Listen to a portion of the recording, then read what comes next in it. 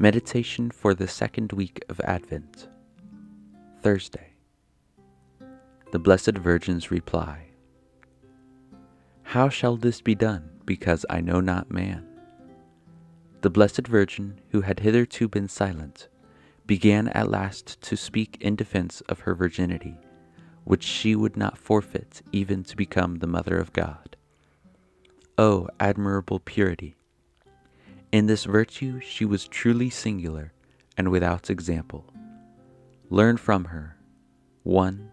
Both to speak and to be silent at proper times and on proper occasions. 2.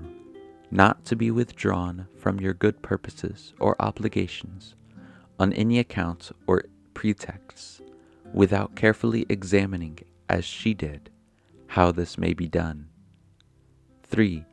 To be cautious in point of chastity, and to avoid every danger in regard to that delicate virtue, for we have this treasure in earthen vessels.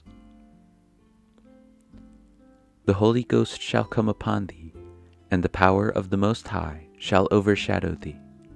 Ponder the excellency of virginity, of which Christ was so great a lover, that whilst he took upon himself all our other miseries, yet he would not be conceived and born but of a virgin.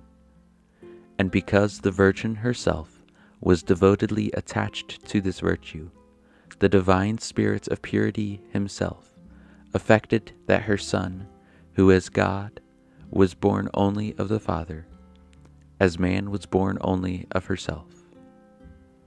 Beseech the Lord to visit you with his holy grace, and to overshadow you with his shoulders, especially on the day of battle, when you have to fight against the concupiscence of the flesh. Behold thy cousin Elizabeth, she hath also conceived a son in her old age. She that was barren has become fruitful, in order that you may discover that nothing is impossible to God. Therefore, although you have hitherto been fruitless in good works, yet by the divine grace and your own concurrence, you may produce many, not only in yourself, but also in your neighbors, according to your condition and state of life. Therefore, begin now to cooperate with God's grace, for he will not be wanting to you, who maketh a barren woman to dwell in the house, the joyful mother of children.